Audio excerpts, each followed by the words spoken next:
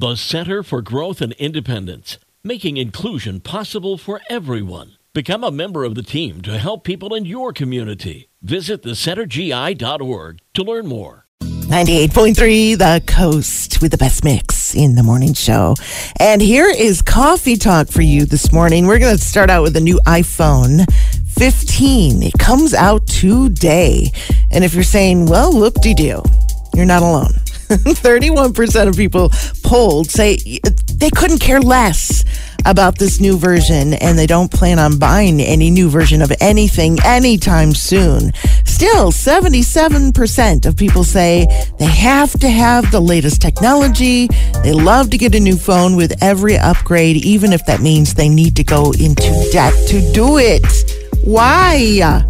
iPhone users are the most brand loyal, and when they're ready to upgrade, they will buy a new iPhone. Apple will release the new iPhone 15 at 1 p.m. today.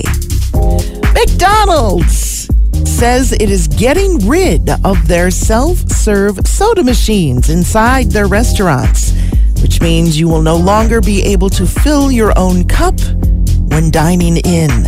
Staff will do that for you. You can still get free refills. McDonald's is saying that this is going to reduce waste and theft and the spread of germs in our post-COVID world, but don't fret too much. They say this is going to take the next 10 years to complete the plan. And an interesting new study has just come out about how students perform on exams. The study had some students stare at the letter A for an hour before taking a test, and some students stared at the letter F.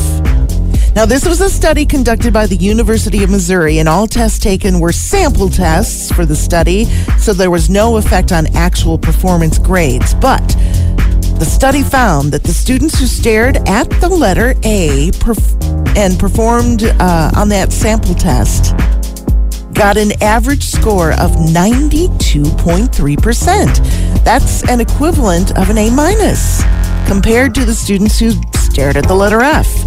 Those students got an average test score of 78.5, which is a C+.